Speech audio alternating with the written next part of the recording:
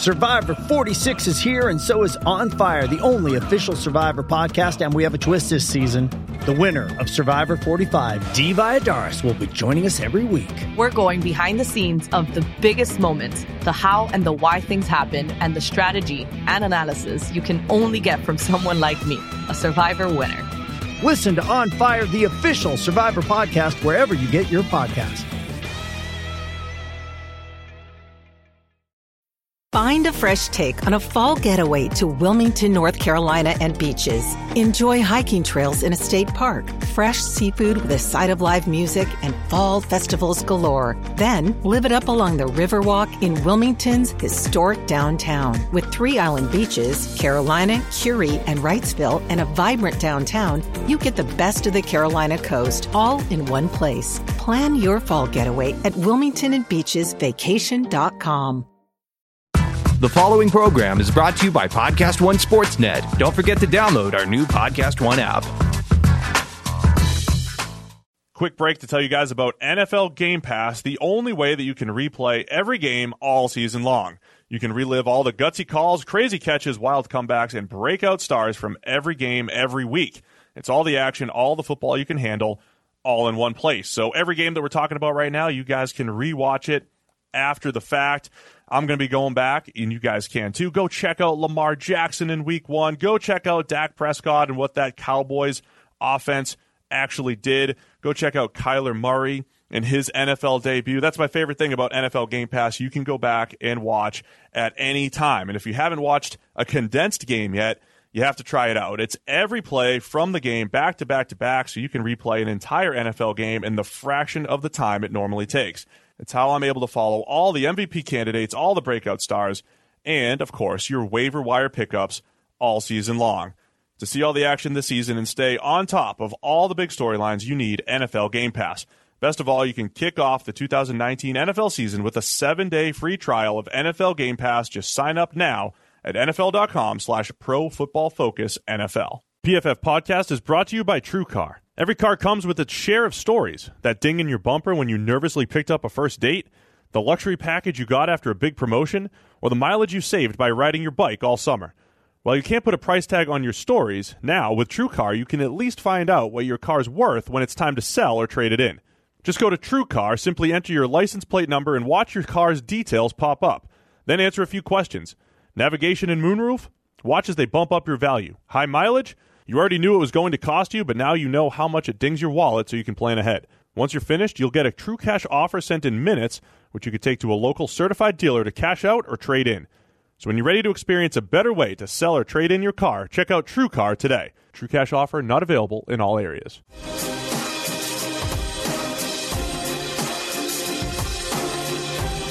Welcome into the PFF NFL podcast. Steve Palazzolo back here with Sam Monson.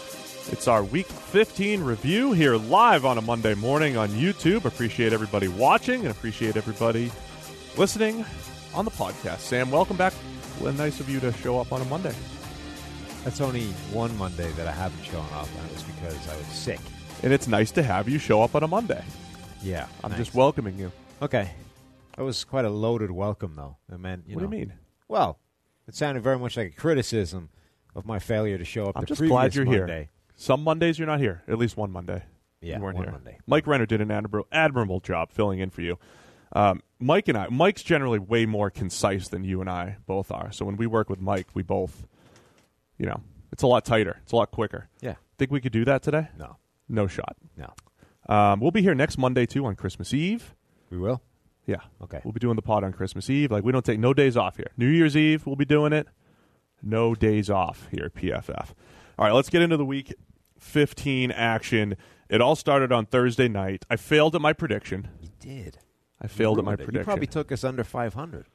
We're probably right around 500 on our Thursday night predictions. I was predicting greatness from Eric Berry. And, he flew around the field and did some things, but he also got lost in coverage on one or two plays and didn't have the 6 stops that I predicted. But let's discuss the Chargers and the Chiefs and what's happening now in the AFC. Currently, even though both teams, Chiefs 11-3 and the Chargers 11-3, the Chiefs still have the tiebreaker for the number 1 seed. This is massive these next 2 weeks. Yeah. We're talking about the difference between the number 1 and the number 5 seed. Currently, the Chiefs are at 1, the Chargers are at 5, and the Texans are the number 2 seed now, thanks to their win against the Jets, and New England falling to the Pittsburgh Steelers. We'll get to that in a minute, but what do you make of Chiefs and Chargers, the Thursday night game, and then going forward? You are going to love this because I have an outstanding comparison, analogy, if you like, for this Chargers team. Really? Right? Here's what we're talking about here. We said this a little bit about when they beat the Pittsburgh Steelers. This was a big moment for their season, and it's all about shifting mentality, right? From a team that has always been talented enough to compete and just keeps charging. As the seasons go on, they find a way to charge it away, and it never happens, right? Yep. This season's starting to look a bit different. They go and beat Pittsburgh. That was a big seminal win for them. They then beat Kansas City on the road, the team that they've struggled against the most out of anybody over the past few years. You know what this is, Steve? What is it? It's a lot like the Irish rugby team, right? Oh, it's very similar. You know why it's like that? Very similar. Because it represents this changing, step-by-step development of a change in mentality from a team that's been talented enough to win to a team that should expect to win and now expects to challenge, in Ireland's case, for the World Cup, in the Chargers' case, for the Super Bowl. Yeah, the Irish transformation over the last few years has just been spectacular. Exactly. There you go. So it goes from never beating New Zealand to beating them once, then beating them again. Suddenly, New Zealand are rattled. This is what happens with the Chargers, right? It's also, the Chargers also, much like the Irish rugby team, just an amazing mix of both veterans and youth. Yeah. I mean, the Chargers have the youth with Derwin James and Mike Williams stepping up, much like the Irish have their young guys stepping up here. Exactly, yeah. So I do think there is something to this idea of just being talented enough to win games is not all you need. There is something to this idea that the Patriots know how to win over the years, right? Not just a guy like Tom Brady, who obviously has won everything multiple times, Bill Belichick, etc., but there's an institutional knowledge in New England how you win things, right? So you've got a team like the Rams, like the Chargers, the Chiefs. All of these teams are talented enough to win the Super Bowl, but they haven't been there before. They haven't done it over and over again. They don't know how to come back from these things where the season starts to go awry. And this is a big thing for the Rams right now because they're struggling over the past couple of games. It's a big thing for the Chargers, who have seen their seasons fall away time after time. You don't just need to be good enough to get it done. You need to have that institutional experience of how to ride through the rocky times, how to overcome the challenges over the season and still come out of the other side and end up winning. And that's what the Patriots have done so well for years. They have that institutional memory. And in this analogy, Steve, let's keep it going. Yeah. The Patriots are like New Zealand, right? The All Blacks. They've done it over and over again. They're the best team. Everybody knows this. They just have the experience so that even when things are going badly, they still come back to win. This is like 2013, right? Ireland had them on the ropes, but New Zealand score a try right at the death and end up winning anyway. All right, let's not run the whole podcast off the rails. Not the whole podcast, just this part. Okay. The point is, the Chargers season, and starting with the Steelers game, then continuing with this Chiefs game, it is this step-by-step changing of this mentality from, of course we can win. We probably won't because things will start to go badly. We'll get 2 scores in the hole and then we're done. To, okay, we can actually do this. We've come back, and now we've done it multiple times. Yeah, all right. Now we are a team to be reckoned with. This is, I think, a serious season for the Chargers in terms of finally fulfilling the potential they've had for years, getting over that hump and realizing that they have this talent and they can come back in ugly situations and they can win these games that they probably shouldn't be winning. I mean, whatever about the Steelers game, they should not have beaten the Chiefs in the way that game was headed. The Chiefs had that game comfortably in control, but the Chargers didn't panic. They executed the drives, and then suddenly all you need is one stop. It was one of those games where it felt like the Chiefs, and I tweeted it out, and they were up 7 at one point or 10 or whatever it was, and it just felt like they were in control and they were up a lot more than they actually were. And then you have Phillip Rivers, who, I mean, it all started out, the way all these other games started. Kansas City drives down, has a great drive. Phillip Rivers comes back, throws a duck for an interception, really bad underthrown interception, and it's windy and whatever, tough conditions to throw in. And you're like, all right, here we go again. But then, Rivers had some pretty bad throws the other night. I think he had 4 turnover-worthy throws, but some of the throws that he made down the stretch were special. That 4th and long that he threw to Travis Benjamin, the anticipation, I don't know if you guys saw the video of it, but essentially Benjamin's running a post, and before he even thinks about breaking the post, Rivers threw the ball. He threw the ball, and Benjamin took another step vertically and then ran the post, and he put it in literally the only spot that he could catch it. It's one of the best throws of the entire season, especially given the situation. So it kind of speaks to your mentality, right? You've got talented Phillip Rivers, who at other times in his career has imploded in those situations, and he's making clutch throw after clutch throw, and then the Chargers go for 2. Yes. For the win. Absolutely. And, these decisions, when they fail, become a big thing. I don't know. Are people talking enough about the fact that they made this decision and it worked? And it's happening. And that's potentially going to give them the division title. This or an is happening more and more this season.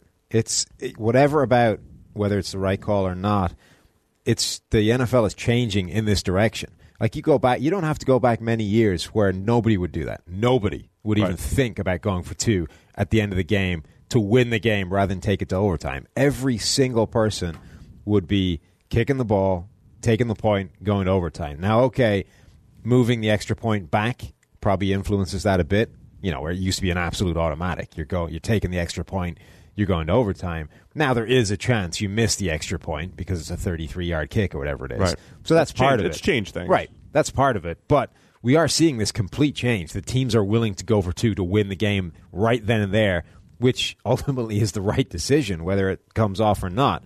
But the other thing that game showed is what we said all season long, which is when you're in these games where it's all offense, your defense, it really only needs like one. It only needs one stop because it's about stealing possessions. But it doesn't even need like one stop. It needs one play. When you look at the way the Chargers got their stop, it basically came down to one play in the run game. There was a guy, deep penetration, like a tackle for a 6-yard loss. That's that drive done, right? You're 6 yards behind the chains. It's 2nd and 16 or whatever. Now you're in a pretty big hole. The Chiefs don't get it back, and that's the drive, and that's the game because then the Chargers get the ball back. They're able to tie they're able to get to within the 2-point conversion. They score the 2 points and they win it. That basically happened because they made one play on defense. I mean, there were other plays too because the Patrick Mahomes thing. So a week before, Patrick Mahomes against the Baltimore Ravens, it's 4th and forever, and he scrambles out and he makes this ridiculous throw to Tyreek Hill, which is special. It's like, hey, Patrick, that's unbelievable. But if you're the Chiefs, you can't rely on 3rd and long magic and 4th and long magic every week. So they had another opportunity. They have a false start, and in the drive in which the Chiefs are trying to close this thing out, it's either 3rd and 10 or 3rd and 15. And I'm thinking, all right, can Patrick Mahomes do this again? And if I'm the Chargers, do I even try to rush him? Because he's really comfortable making these plays outside the pocket, and once you do that, it's so tough to cover for 5 seconds. And I'm thinking the Chargers should just try to keep him in the pocket. And they got after him, and they sacked him. And that was the play that forces the punt, and then the Chargers are able to drive the ball down on the game-winning drive. So there's things like that, too, where if you're the Chiefs, you can't just keep putting yourself in 3rd and long after that tackle for loss in the penalty and just hope that Mahomes is going to bail you out every single time. It's tough to do. The Patrick Mahomes thing is fascinating because you've reached this point where you do think like that, right? We don't rush him. We don't rush him. Crazy things happen. He completes a 40-yard pass to Tyreek Hill, and we're all screwed. Right. But when you look at his numbers, getting pressure on him does work. Like, he is the 16th quarterback in the NFL in terms of passer rating under pressure this season. He's thrown almost as many interceptions as he has touchdowns under pressure. I think his 7 interceptions is the 2nd most in the league behind Ben Roethlisberger. So, bigger picture, when you pressure him, it does work compared with, just leaving him alone. And that includes those plays outside the pocket. But it also creates the biggest and most special plays he makes. Right. So the touchdown where he managed to fit it into some ridiculous window with a guy draped all over him, that's under pressure, obviously, right? It's this high-risk, high-reward strategy with Mahomes where, broadly speaking, pressuring Patrick Mahomes works, but it also creates this incredible. It also creates his biggest plays or the worst plays you can happen to a defense. So you're in this horrible situation where, well, do we go for it, knowing that broadly speaking it's going to work and slow him down?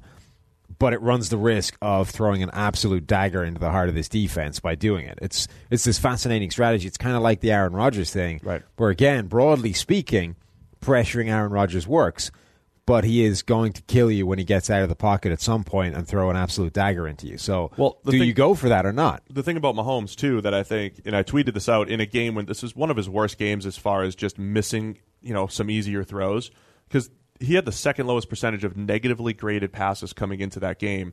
And that is really what's made him special this year. Of all the outside the pocket, the spectacular plays, but he wasn't missing easy throws. But it's still probably your best strategy, I think, right? Is kind of like keeping him in the pocket and making him pick you apart over and over again. He missed a few the other night. His two best throws, though, were negated by penalties and or drops. He had just a beautiful throw that was negated by a penalty, and then he hits Tyreek Hill in the helmet on a deep ball. So Mahomes, with all these touchdowns that he's thrown this year, has had a bunch of drops he's had some easy ones, some screens, but he's also had some drops in the end zone as well. So Mahomes still playing at a high level. Not to jump into the MVP race again, but immediately, this is just my grinds my gears real quick. Okay. We don't give away awards based off what you just saw. But Phillip Rivers beat Patrick Mahomes, therefore he's the new MVP? Yeah. Just because it happened in Week 15 and you watched it doesn't make Phillip Rivers a better MVP candidate than Patrick Mahomes because of that night. Because also in Week 1, Patrick Mahomes outplayed Phillip Rivers, and they beat them on the road. Like, those count equally in this season. No, because this one happened just the other day, so we remember it now. So, I need to get off Twitter reason number on these things. However, whatever tally we're up to now, why the MVP award is stupid. I know. But like if you follow Twitter during these games, Mahomes throws two nice passes in the first quarter, and it's like, just give him the MVP now. And by the end of the game, it's like, Phillip Rivers, your leader in the MVP race. Yeah. People are out of their mind. But people actually vote like this, too. I know that this is like the extreme ends of Twitter, but people actually vote like this. Like, I was the one watching this primetime game. I saw with my own eyes Phillip Rivers won that game for the Chargers. Mm-hmm. He also didn't play as well as Mahomes on a throw-for-throw basis because he had 4 turnover-worthy throws. So just another tally for why MVP is silly. Rivers was awesome down the stretch, though. He was spectacular. So a lot of fun there. And here's the other thing: Chris Jones. We got to discuss Chris Jones real quick. Yeah, he's up to 14 sacks by our tally right now. He's in the second tier of interior defensive linemen this year with Aaron Donald. There's an Aaron Donald tier. Yeah. There's a Fletcher Cox tier. Mm-hmm. And then there's the next tier where Akeem Hicks, Chris Jones, and a few other guys reside. Chris Jones is there. You and I both tweeted and gave kudos to Mike Renner, our guy that was here last week, because he wanted to put Jones as like a top 3 player in the 2016 NFL draft. 16? 17? 16. This is his third year. 16, 17, yeah. 16 NFL draft.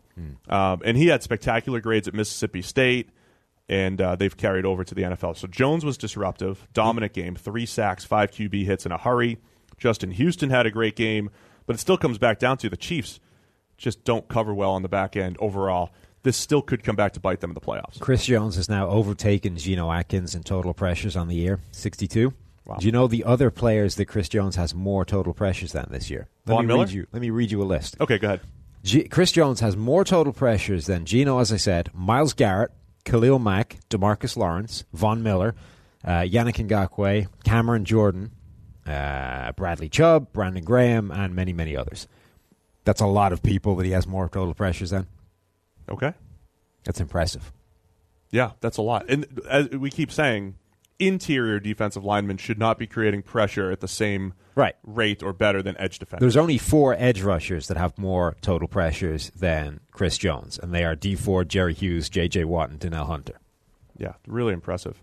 I think if you back it up, and I got to study this a little bit, if you back it up, though, so much defensive line talent has entered the league over the last 3 or 4 years, especially on the interior. So we're seeing things like that happen with the Aaron Donalds and Fletcher Coxes and Chris Joneses of the world.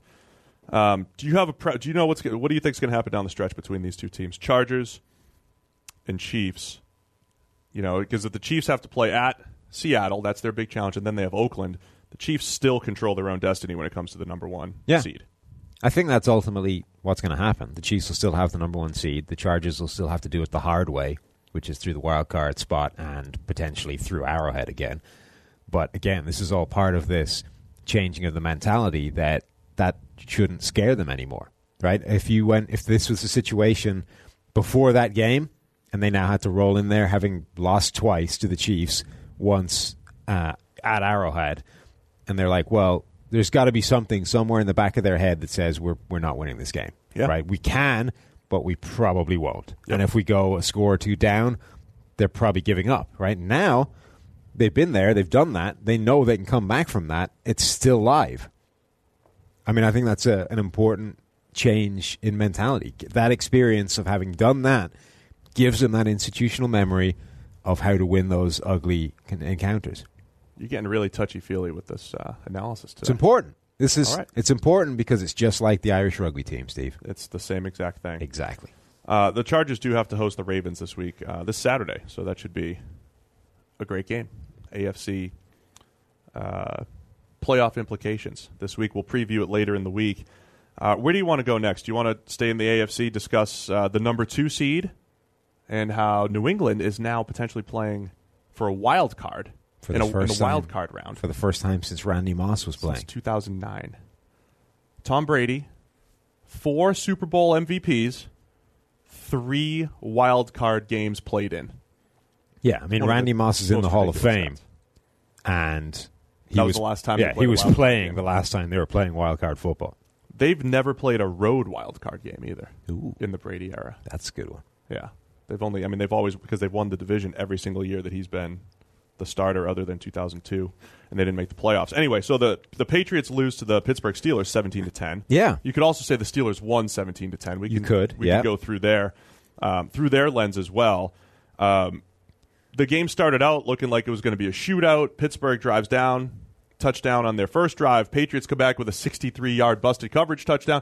Other than that, though, the Steelers defense kept the Patriots to 3 points. Right. The complete opposite of everything we expected. I really don't understand how this Patriots team wasn't able to score a lot of points against the Steelers defense. The Steelers defense played well, and everything that they did poorly in previous years, they did a much better job. They only missed 2 tackles the entire game. Both of them, Joe Hayden, okay? And in the past, it was a lot of soft zones, but you could almost tell early in the game when the Patriots, they'd run their little curl routes on the outside, and the Steelers were flying up to the football. There was a couple screens. The Patriots run the same little screen to Edelman that they run on the goal line. They ran it twice. It got stuffed both times. A lot of the short stuff the Steelers took away, and New England didn't really try to stretch the field beyond that. And that's the thing. It did feel like this entire defense, okay, it was doing one thing really well, but that's usually when you go, okay, let's show you that thing and then hit you with something else. And the Patriots never really did that. But when they did, it worked. I mean, those play-action shots, there was one play where Morgan Burnett came down so hard on the play-action that he decleated the cornerback that was trying to cover Edelman or Hogan, I forget which one, crossing over the middle behind them. Like, that was there pretty much all game. The Patriots just didn't do it. I also thought, just from a New England perspective, they were behind the chains so much offensively due to pre-snap penalties and holding calls. Mm-hmm. I mean, it felt like they'd have a good run, then they try to establish the run again. Before you know it, it's a holding call, and it's 1st and 20. So they were working behind the chains quite a bit, and they just weren't converting those third. Credit Pittsburgh for their 3rd and long defense. They did a pretty good job outside of a couple plays. There was one player on the Pittsburgh defense that had any kind of significant number of snaps who was entirely blanked from the stat sheet. Can you name him? Cameron Hayward? No, I don't know. Bud Dupree. Bud, yeah. Who remains staggeringly useless as a player. So Artie Burns was on the field for 4 snaps and had stats. Tyson Alualu was on the field for 16 snaps, had himself some stats. Dan McCullers was on the field for 2 snaps, had himself a hurry. Bud Dupree was on the field for 31 snaps, had himself nothing. Why do you have to focus on the bad stuff? Well, because Bud Dupree is a player that, I mean, if you were writing up a list of like PFF draft success stories when it comes to nailing the analysis on, Bud Dupree would be top 5, right? Yeah. The guy that everybody loved because he's a special athlete, but who was pretty much useless in college and has remained pretty much useless at the NFL level. I mean, we said going into this game, he had 38 total pressures, and 10 of them were unblocked. And because he got nothing in this game, we can say the same thing. He still has 38 total pressures, and 10 of them are still unblocked. Still unblocked. So, yeah, Bud Dupree, I mean, for a first-round pick, that's pretty staggeringly bad. Either way, it looked – so T.J. Watt with a couple key rushes, a key sack. And, again, I think that was the story of the game. I don't know – even though New England scored 10 points, I don't know if you need to – I don't think it was this overarching referendum on the Pittsburgh defense. I really think it was this New England killed themselves a little bit. Pittsburgh made the key plays at the right time. Like the timing of their big plays was very impressive. The key rushes against Marcus Cannon really struggled at right tackle for New England. T.J. Watt with some really nice rushes. The Joe Hayden interception, terrible decision by Tom Brady, trying to throw the ball away in a pressured pocket, didn't have enough arm. I don't think he was trying to target anybody. I think he was really trying to throw it into the stands. Didn't get it out of bounds. Hayden with a spectacular catch for the interception along the sideline. And, that was the story of the game. Just key red zone stops for Pittsburgh. And, and their offense moved the ball pretty well, even though Roethlisberger had the 2 interceptions. Overall, their running game was really good with Jalen Samuels. They still don't miss Le'Veon Bell. Right. That's a huge thing. The Steelers could not be any better of an advert for the concept that running back is the least important part of having a solid run game. Right. They have a really good offensive line. They've had that for a number of years now, but particularly this year.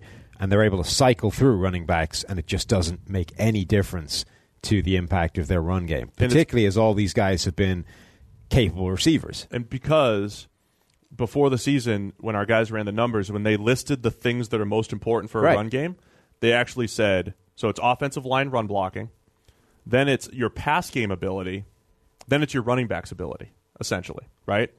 So they have one of the better run blocking units in the league. They've got one of the better quarterbacks in the league, even though he's not always playing like this year in Big Ben. But they're one of the best passing offenses in the league as a whole. And then they've got these interchangeable running backs. Jalen Samuels, he ran really hard. I mean, credit him. He's a good player. But 19 for 142, he ran extremely well. Yeah, and he was a good player that didn't need to be taken in the first round or didn't need to be handed a blockbuster $20 million a year contract. Right. The whole point is it really sucks for running backs, right? Because they're incredibly talented players. They probably have the hardest job of anybody in terms of just attrition, right? Their gig essentially is to be on the field every time and run into a buzzsaw, and that's your job, right? Unlucky. And the thing is, back in the day, you used to at least get fairly compensated for that, whereas now you're told to do it and you may be the least valuable player on our team, so we're not going to pay you big money. Unlucky. Sorry. But that's what you signed up for. If you wanted to be a position... You're the star. You get the ball in your hands. Right. If you wanted to be something that got a lot of money and didn't take a lot of hits, you should have been a cornerback. But I'm afraid you played running back, you're not getting paid. Cornerback's going to get... They're going to right. get money. And so I have a lot of sympathy for Le'Veon Bell in terms of saying, on a talent basis... I am one of the, top 25 players in the National Football League. I should be getting paid big money. But you're more interchangeable. Right, but the sad reality is, you're right, in abstract terms, you should be, but that's not how the game works. And unfortunately, I can take what you get, and I can give a fraction of it to James Conner and Jalen Samuels, and if anything, I'm better off because I can spend the money elsewhere. And that's just the unfortunate reality of that position now. This is the second straight year Pittsburgh, from a game flow standpoint, ran it to perfection against New England because they were able to run the ball. They were taking time off the clock, letting the clock run down. They did shorten the game quite a bit. And then it comes down to your whole thing, just a couple key stops here and there because it puts so much pressure on New England's offense. This is another game. Detroit did it earlier this year. If you're moving the ball offensively and you make a couple key stops against New England's offense, it puts a ton of pressure on them to be perfect. New England offensively, Pittsburgh did a great job of controlling the game flow. That game was so fast. We were on Sky TV earlier than ever for our 4:25 start. Were you at all confused by the complete lack of Josh Gordon in this game? That I was, because people are talking about Gronk, and normally if Gronk's not involved, you're like, hey, why are you not targeting Gronk? But he's clearly not the same player this year, right? Yeah. I was confused by Josh Gordon. There's a lot of Cody Sensabaugh on him. There was a lot of crowding the middle of the field by the Steelers. When teams have had success against New England, it's a lot of let's do some creative things with our safeties. They were doing a lot of really late pre-snap motion. Okay, Josh Gordon had Cody Sensabaugh on him quite a bit. He beat him early on a dig. It was one of Brady's fourth or fifth pass of the game. I was expecting more Gordon slant. The slant route's been his route. No deep ball attempts. This was the Gordon. fewest. This was the fewest targets that Josh Gordon has seen since his first game as a Patriot this season, in which he only played 18 snaps. This game he played 58 snaps and still only saw 2 targets. There's two options here, right? It's either an Edelman game. If the Steelers played the way they had in the past, which was our linebackers are going to get stretched out in coverage, then it's an Edelman game because Edelman's going to be that mismatch weapon against linebackers in space. Right. Once they started taking away the middle of the field stuff, then it's all right, Josh Gordon, you have to win on the outside. Well, Philip Dorsett's not going to do it. Gronk can't win on the outside. When they were lining him up on the outside against Joe Hayden, or Hayden was lining up on Gronk when he was out there. That's a bad matchup for the Patriots these days. You're not going there.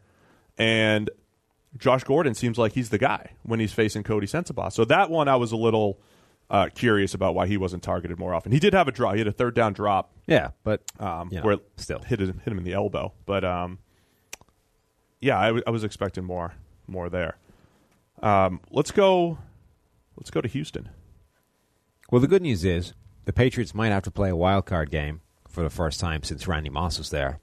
But if they do, they may play the Houston Texans, and they'll win that comfortably because the Texans still aren't that good. What, in the second round? Well, whenever. No, the Texans are going to win the division. They're going to get a bye, Sam. The Texans are the number 2 seed right now. Well, sure. They might not be by the end of it, though. Well, then the Patriots would have the number 2 seed. Nobody else is in the hunt for the number 2? It's just those two? That's correct. Okay. Well, whatever. That's pretty much where we are. If they play the Houston Texans, they'll win comfortably. Why do you hate the Texans so much? I don't hate the Texans. They're just not that good. You look at their grades, right? Even in this one, they got carved up by Sam Darnold this week. Now, granted, they're working against the Ginger Theory, which remains undefeated. Do we get into the Ginger Theory right now? Yeah, why not? All right, so we talked about it on the podcast. Matt, do we have a visualization if you guys are live on YouTube? We can visualize it.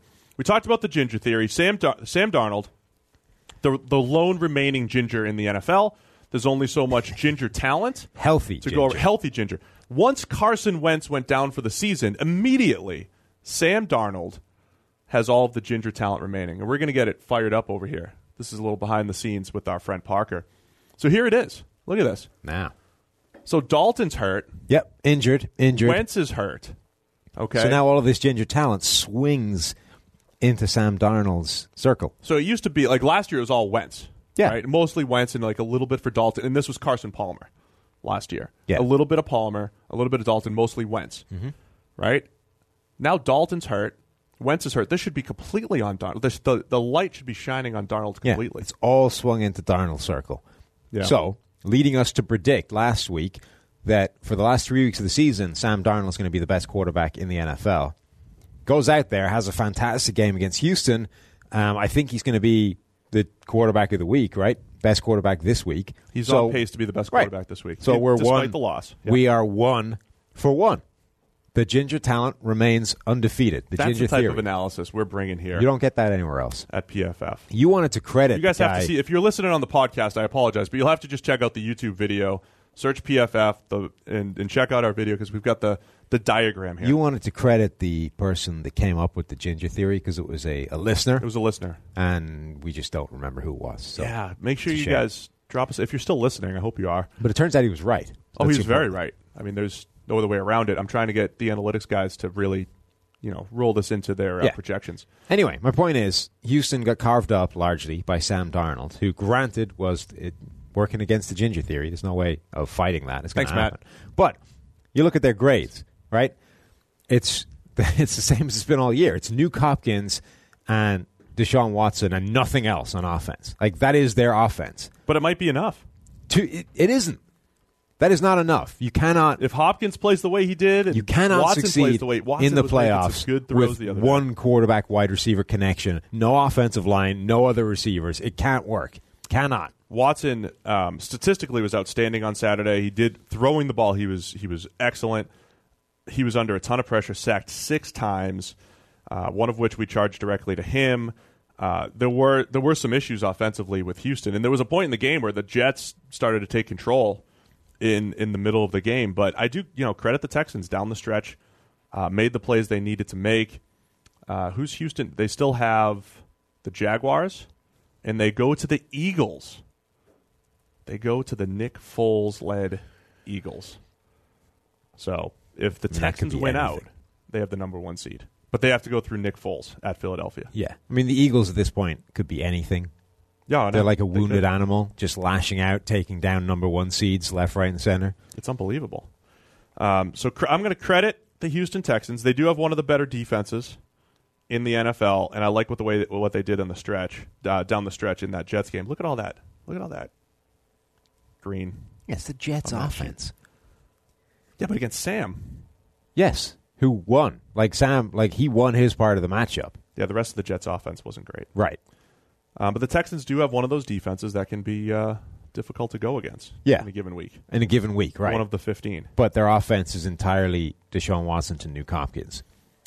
I just suspect that this team is not as good as its win record has been all the way through the season. We're going to roll into the postseason with everybody saying, hey, the Texans are great, they've got a chance, and anybody in the AFC is just going to dispatch them pretty easily. I think the AFC is going to be extremely competitive, though.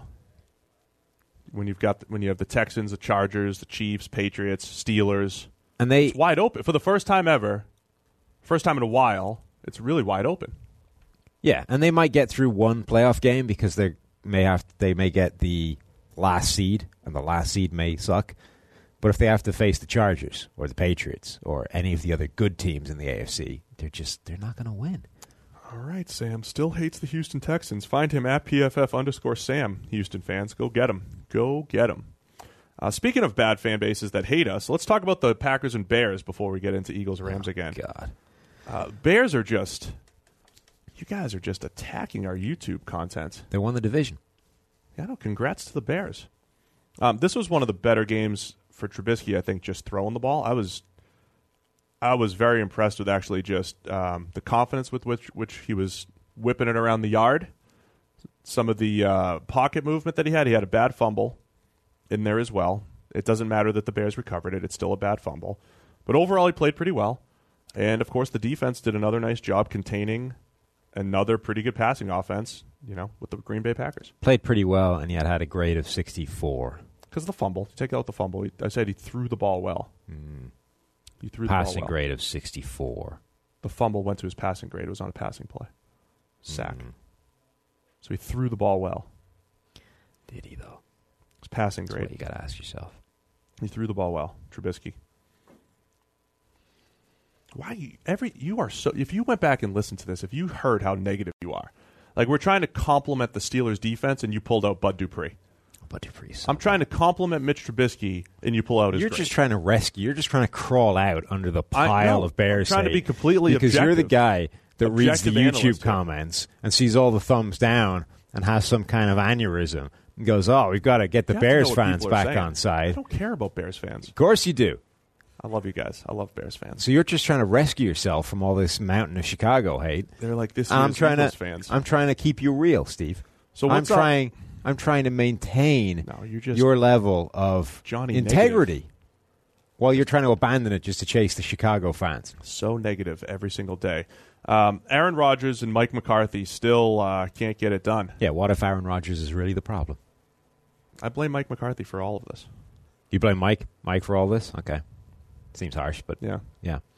Rodgers threw his first pick since week 3 or whatever it was in the end zone. Should have had a couple the last couple games. He's he started missing a couple throws.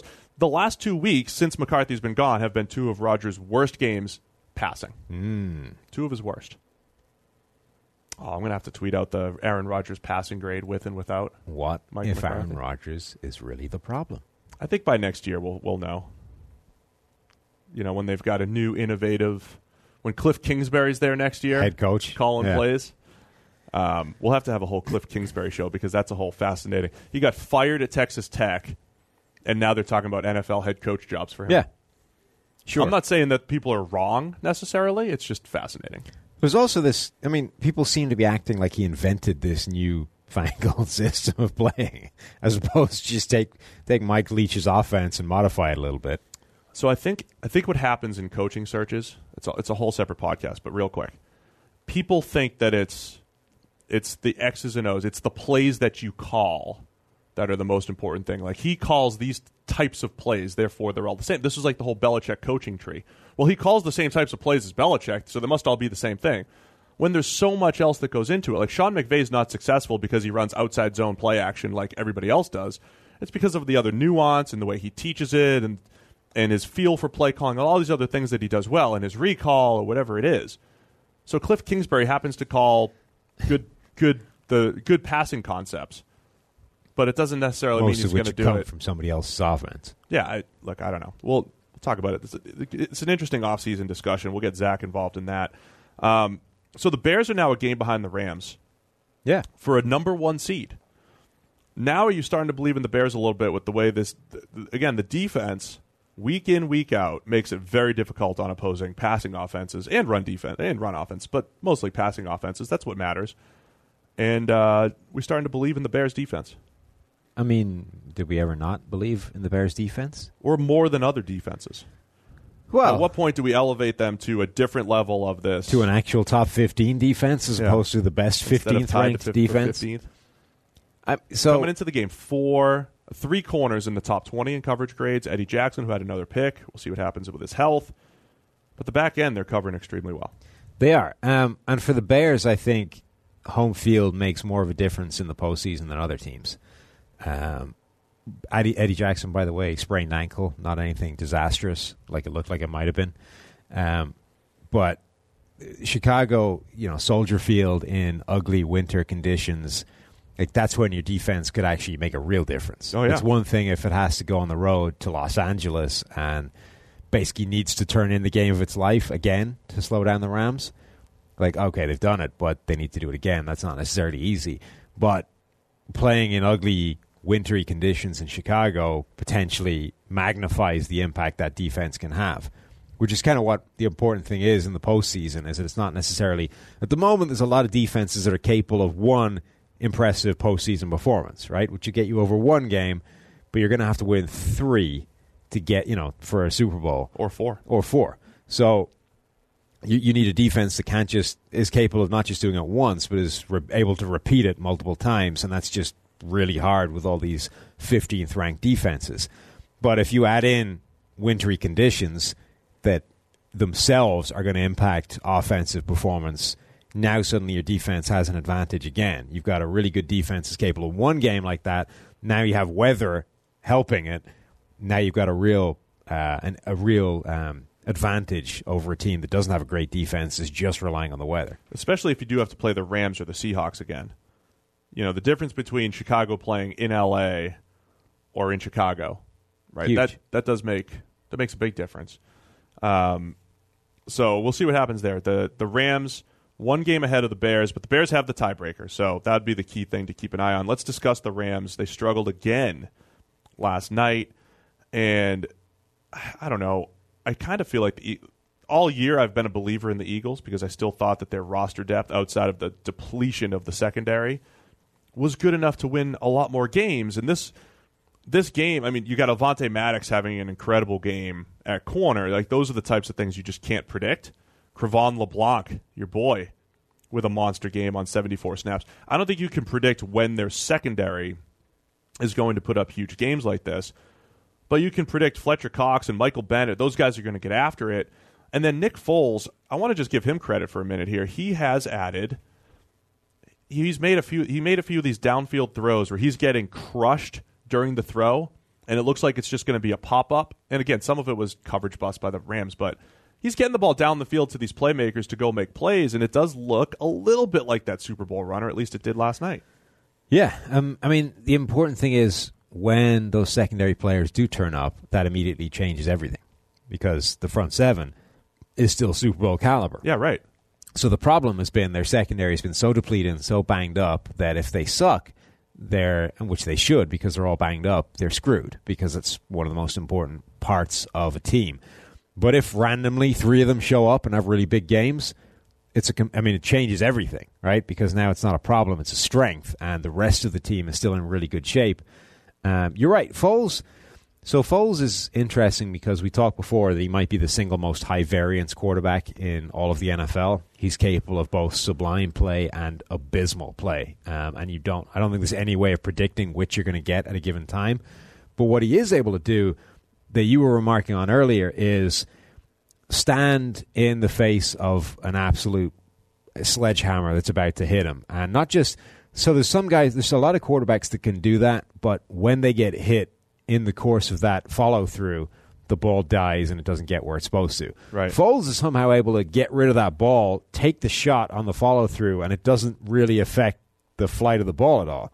And we saw that there. He drilled one deep to Alshon Jeffrey, while Aaron Donald delivered like a tomahawk blow to his it looked collarbone. Like it should have destroyed his arm, collarbone. Right. He should have been hurt, but he's still getting the ball there. And when you watch those plays, you're like, all right, this is getting picked off, right? And you're like, wait, it's actually getting there. He's got enough power on it. It did help that was such a colossal coverage bust. There was like 10 yards of open space for that to happen. There's a couple of different ones there. My favorite thing about that play is how much it required Nelson Aguilar being, let's say, not the most aggressive receiver in the world to happen, right? Well, describe the play. Look, he throws the ball deep. Yeah. And there's two Rams players. There's two Eagles players behind the deepest Rams players. It looked like two Eagles players were playing free safety. They basically ran like a double post, right? And he targeted Jeffrey, who was the outside receiver on the post, but it was far enough inside, and there was enough of a rainbow on the throw that Aguilar, as the inside post guy, had a chance to adjust back outside. So you ended up turning it, both receivers essentially were converging on the ball, and both had time to turn, wait for it, and essentially go up and get a jump ball, right? Now, Alshon Jeffrey, being the big, physical, jump ball winning type receiver, went up, got it, caught the ball. Aguilar, being the opposite of that, essentially just stood under it, waiting for it to drop into his lap like a punt. Right? And the thing is, had he been any kind of aggressive receiver, he also would have gone up to try and high point the ball, and the two of them likely would have basically would have defended it from each other, and it would have been incomplete. But because Jeffrey is this alpha dog receiver, jump ball guy, and Aguilar is like whatever, like a beta receiver, beta dog, just went, all yours, Alshon. I'll wait here behind you in case it gets through, and then we've got it double safe. It actually required Alshon Jeffrey, or Aguilar rather, to be this kind of beta male and let Jeffrey go win it for it to be complete. I just thought there was something kind of fitting about that.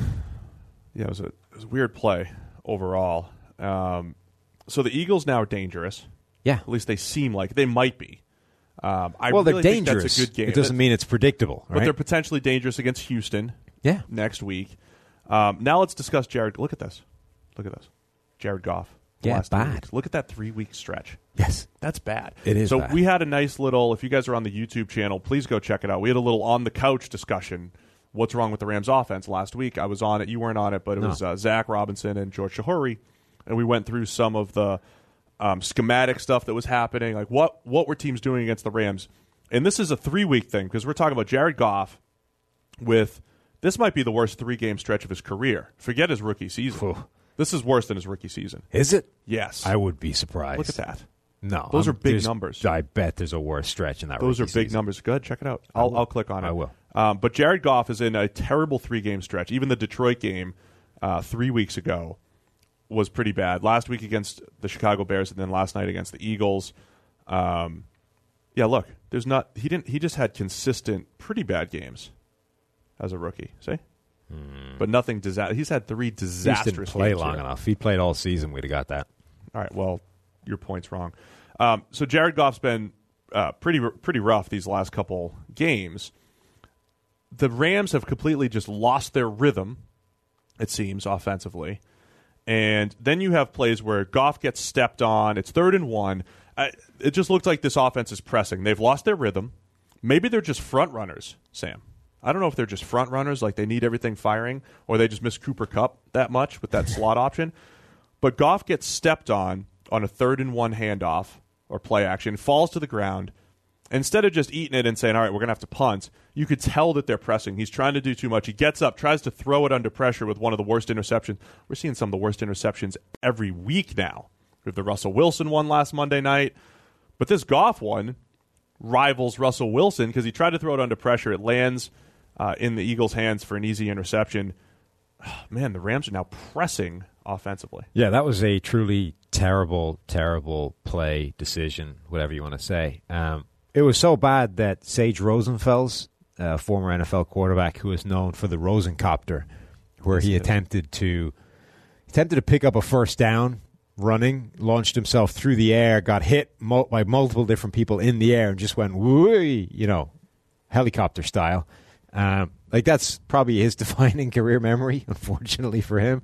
And he tweeted this play and said, at least I never did this. Yeah. So that's how bad that was. But, yeah, the Rams, so this is part of this idea that I was talking about before, the understanding how to win, right? Everything was easy for the Rams for the first 10, 11 weeks of the season. Now things have started to be a problem, and they are wilting. They're not rising. We've seen defenses tangibly adjust too. Right. The thing we talked about on the couch was teams playing more too high looks. I thought the boss, Chris, who did the slide in from the opposite end last night, by the way. Right. Opposite end slide in, which was just caught everybody off guard. Everybody. They're changing it up. What are they going to do next week? I hope he's going to slide in from the or lower him down. Oh my gosh, for the playoffs. Yeah, for the playoffs. I hope they have like 5 games left to or 4 games left to announce this year. I hope they have 4 specific good slide-ins, new ways to do it. But he did a good job of showing what the Eagles were doing defensively. 2 high safeties, forcing the Rams to check down a little bit. They're not getting the field stretching type plays that they have. And then our numbers, too, one of the things we track is quick game. So essentially 3-step drop, quick passing attack. Think New England, what they do quite a bit. The Rams have one of the lowest percentages of quick game in the NFL. So there's a lot of boom or bust to their scheme as far as we're going to stretch the field or going to run screens. A screen game is going to be their short stuff. There's no just like quick rhythm, quick game type stuff. So if you're taking away the stuff that's stretching the field, you're hamstringing this offense, and that's what's happened in the last 3 weeks. Yeah, and I think I don't think it's – so some people were saying that they've taken away the run game, right? And that's why they're struggling, because they've stopped Todd Gurley, and everybody knows that Todd Gurley is the thing that was making this team tick and blah, blah, blah, right? I think they're almost at the right idea, but I think they're coming at it in the opposite way. Teams haven't stopped Todd Gurley, but the Rams have stopped Todd Gurley, right? Teams have actually stopped the things that were working, and the Rams haven't yet countered it by leaning more heavily on Todd Gurley. Like, they've taken away so much of the passing game, and the answer to that would be, okay, let's ride Todd Gurley and kind of counteract this thing by taking up what you're giving us. And the Rams haven't done that. They have, over the past 3 weeks, they've been 71% pass, despite teams trying to take away the passing part. So, right, exactly. So it's not the teams have taken away Todd Gurley, and that's why they're struggling. It's that they've taken away the other stuff, and you haven't responded by loading up Todd Gurley. If you say it differently, they have invited Todd Gurley to run by playing the pass more. And the Rams haven't taken the invitation. Yes. Right. So that's the bigger issue, I think, is so as much as the run teams game are sitting in too high saying, we're taking away your play-action pass. We're inviting you to run the ball. But the difference, what Chicago was able to do, they took out Todd Gurley because their defensive linemen just won. Right. They won at the line of scrimmage, and they did a good job there. But Gurley, still even 3 weeks ago when Goff struggled, he was 23 for 132 on the ground against Detroit. Last night, 12 carries for 48. Yeah, maybe they should have run him a little bit more. He was banged up a little bit in the middle of the game and all that stuff, but maybe they should have run him a little bit more. They're at least 10% higher in terms of run-pass ratio over the last 3 weeks in terms of pass than they have been before that, right? Yep. So this adjustment teams have made, or this struggle with Goff, they respond by passing it more. Whereas actually I think the answer is probably to go a little bit more fundamental, old school, and load up Todd Gurley against these boxes, which are still light because they're responding. The defenses are showing them these too high looks. they're not being shown these 8-man boxes. So or you go more quick, or you get to the quick game stuff too. But the invitation is definitely there for them to run the ball more. And this is the number one run blocking line in the NFL. There's no reason you shouldn't be running the ball, is all I'm saying. Yeah, it's they're in a tough spot right now unless they start playing a lot better. They have to start adjusting. People are asking me, somebody asked me on radio, like why this was one of the lowest scoring games, weeks, I guess, over the last few years. And early in the season, we were talking about the explosive scoring and how ridiculous it was. I think there's a little bit of weather involved in some cases, but I think you're seeing a lot of this. You're a big weather guy. I am. No, but I mean, there's something to it, so let's not ignore it. But I think in this case, you have teams adjust. You just have defenses doing a better job of adjusting. They're adjusting to what the Rams are doing. Teams are doing a little bit better against Kansas City. Teams are doing a little bit better adjusting to what New Orleans is doing in recent weeks.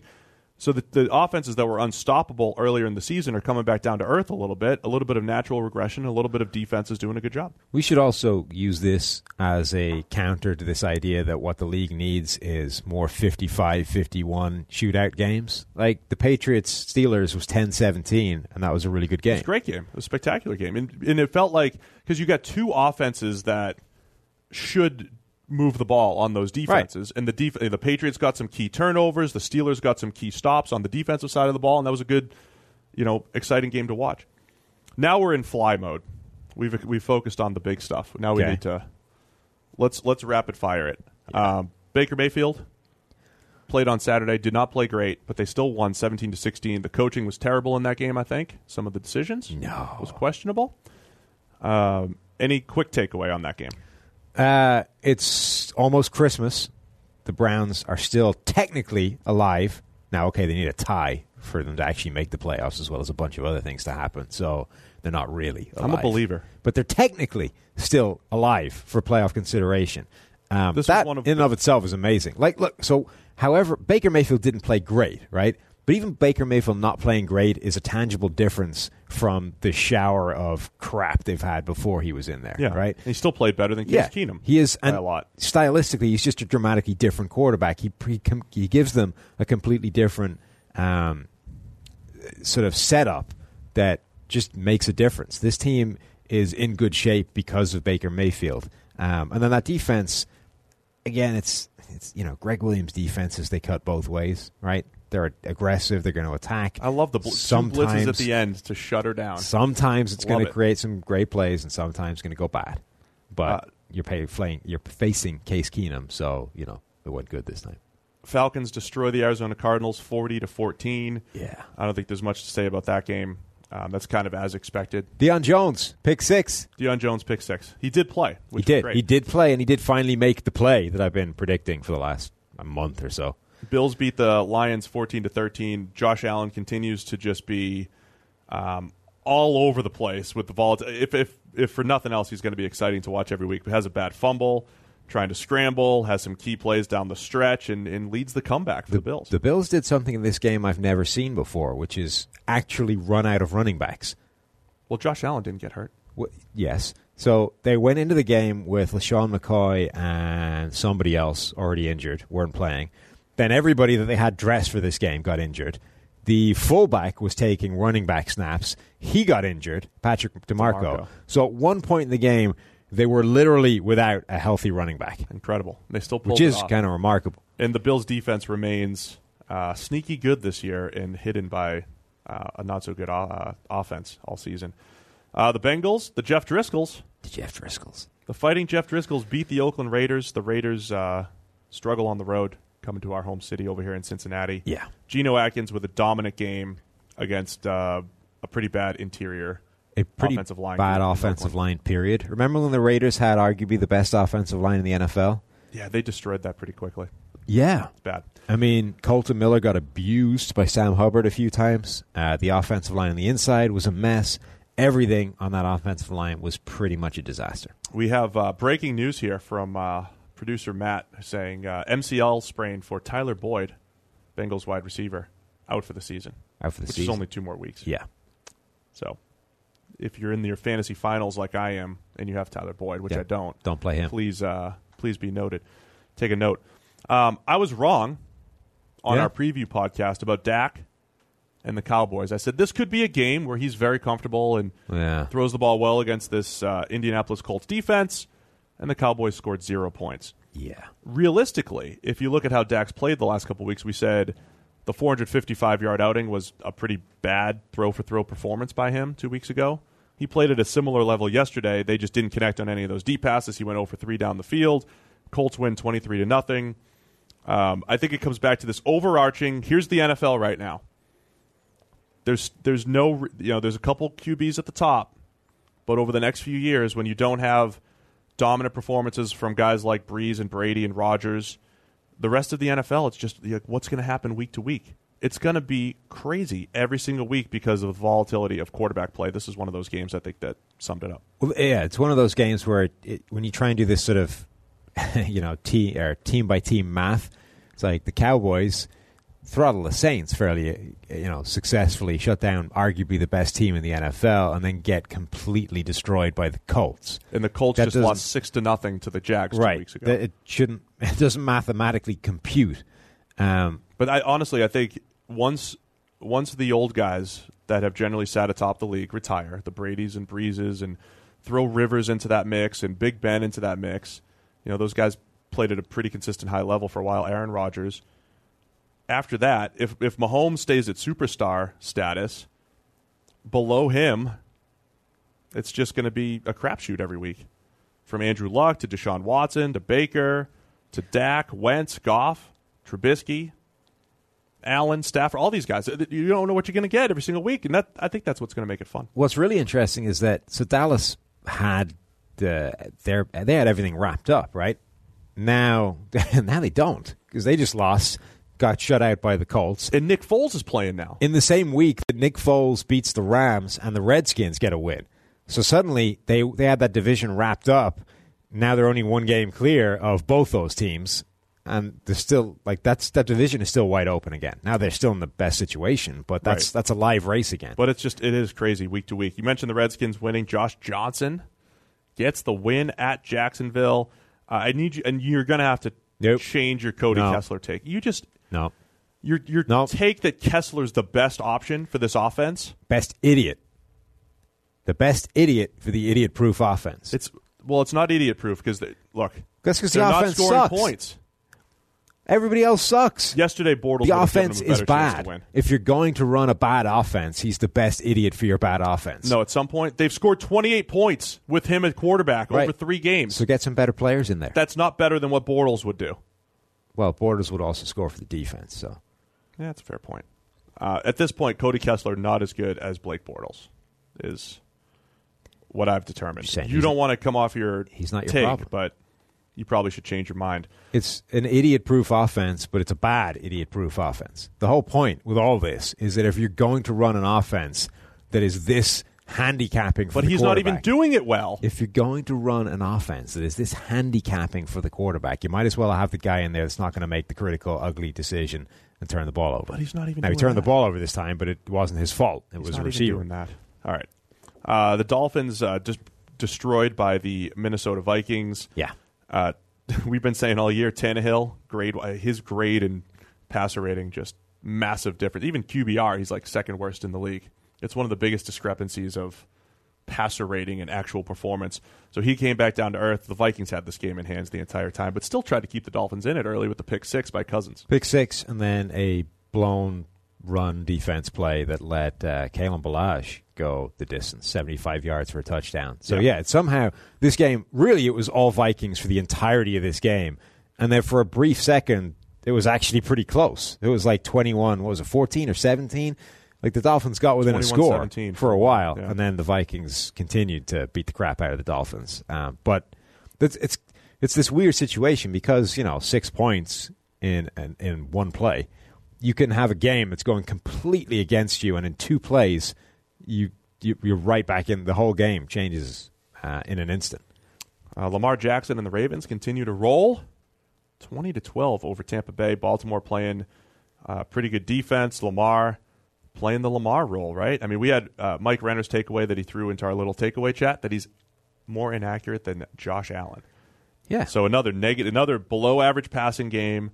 but one of those games where the running attack's good and consistent and keeping teams off the field, and it's just if they run their formula, they're tough to beat, especially when the defense is playing well. There is a path to NFL success for Lamar Jackson, and at the moment, this is what it looks like. Yeah, for their team, 49 carries for 242, for 17 missed tackles on the ground. That's what Baltimore did, 7 of which was Lamar. He had 18 for 95. Again, only 4 scrambles in this game for 48 yards. Most of it was in the design game. Sorry, I had the Neals in there, so he was even better than that. But that makes them this is a whole different dynamic going up against this Ravens team compared to other teams that are trying to win through the pass, and that makes them a little dangerous too, doesn't it? Oh, it absolutely makes him dangerous. That's why I was saying last week that he should be starting. It's the right decision to start him instead of Joe Flacco, because though he may not be a better quarterback than Joe Flacco, teams do not know how to deal with him yet. Now, until they do, he gives you the better chance to win, which is the important thing. I mean, they are still loading him up as much as pretty much any running back in the NFL. Like, he's only had his first game was the 27 carry game. But since then, we've had 11, 17, 14, and 18 carries each game. That's pretty huge. I think we'll do a full breakdown on the Ravens and Lamar this week on the YouTube channel. I think it deserves it. Vita Vea was the highest graded defensive player for the Tampa Bay Bucks, so there's something to look forward to. Your first round pick started to look like college Vita Vea, Mike Renner's words in our chat. Tennessee Titans over the Giants 17-0. The rain certainly a factor in this game. Weather does matter. Tough to throw the ball. Derrick Henry straight beast mode again for the second straight week. Your prediction was so strong it carried 2 weeks. Yeah. How about that? Yeah. I mean, yeah. Downpour on the ground. If only you had a transcendent running back that could overcome that, Giants. Negativity again. It's unbelievable, Sam. Saquon's having an excellent season. He is having an excellent season. Wow. He unfortunately could do nothing about this game. Oh, gosh. Have you seen Eli Manning's grade? Not good. It's a -8. But he's coming back. I don't have for 2019. It's a -8. He's coming back for 2019, Steve. Oh, my gosh. That's bad. It was in the rain. The rain certainly didn't help. Right. But, my goodness, that's bad. But you understand that he's going to be playing in the rain again next year. And, in fact, in the outdoors. And they're still, the Giants are not going to have Get Eli in a dome. Jacksonville, build a dome. So maybe sign Eli Manning. Well, maybe that's the Giants' answer. Just put a tent over MetLife. I mean, I'm telling you, if the NFL wants to keep the scoring up, build domes in all 32 cities, and it'll be like arena ball. All right, last game to discuss real quick. Seattle Seahawks losing to the San Francisco 49ers. Again, crazy NFL. Nick Mullins with an excellent game. He just kept making throws when they needed it. Every time you thought Seattle might start to pull away, San Francisco stays in it, wins it in overtime. Go Nick.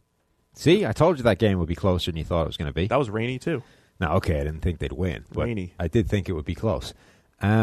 So this is what I Washington Post columnist, don't you know, Steve? Yeah. A couple of weeks ago. You have a big one this week coming out, don't you? A couple of weeks ago, I was writing about the sort of 5 biggest problems on the Washington Redskins roster. And actually, it's weird because their biggest problems have basically just been injuries. They're actually not in bad shape pretty much across the board. It's just that everybody's hurt. But one of the things I did take issue with was the idea that they were trotting out Mark Sanchez and Josh Johnson, right? Not because, I mean, injuries happen. When you lose 2 quarterbacks, you're screwed. Doesn't matter who you are. Basically, when you're down to the 3rd string, you have problems. But at that point, the very minimum you can do is to have a guy that you have as your 3rd string who there is a point of playing, right? Just to find out what he is. So the 49ers lose their quarterback in Jimmy Garoppolo. They then have C.J. Beathard. Okay, he gets a bit banged up as well. Now their 3rd string guy is Nick Mullins. And at least there is a purpose in putting Nick Mullins out there. And it turns out Nick Mullins is not a bad quarterback. He's actually played pretty well during the time he's on the field. But at the very minimum, they are getting the remainder of this season to figure out what Nick Mullins is. Now, if he sucked, if he was a disaster, fine. We move on to another 3rd string quarterback who we can take a look at in future. But no loss, right? If it turns out he's actually useful, A, you could potentially flip him to a quarterback desperate team down the line and maybe get something out of him. B, you might actually find out you've dramatically upgraded your backup spot down the line. Washington hit their 3rd string, and there was nobody. There was Mark Sanchez, right? there is no purpose to playing Mark Sanchez for the remainder of the season. There is no shot that he is going to take you to the playoffs, and you learn nothing out of doing it. Josh Johnson, same idea. You bring this guy in off the street. This was his first touchdown it's his 7th touchdown of his career he threw in this past game. Career. I don't know how many has Nick Mullins got, but it's probably 7 already, right? Don't make me pull it out. George Kittle was awesome again, by the way. Yes, and Nick Mullins missed him on a few plays. So, Nick Mullins already has 10 touchdowns. Josh Johnson has 7 for his career. This is a breakout year. Yes. I like it. But the point is, if you're going to go down to your third string, you're probably boned anyway. So at least find out something about the third string quarterback other than, no, it turns out the rest of the league had this right. This guy does suck. That was my big criticism of this, right? Yeah. So the 49ers, I think you have to give them kudos. They had a guy who was grading really well in college for us, BFF College at Southern Miss. He had one really good year. Had a really good preseason grade for us. Yep.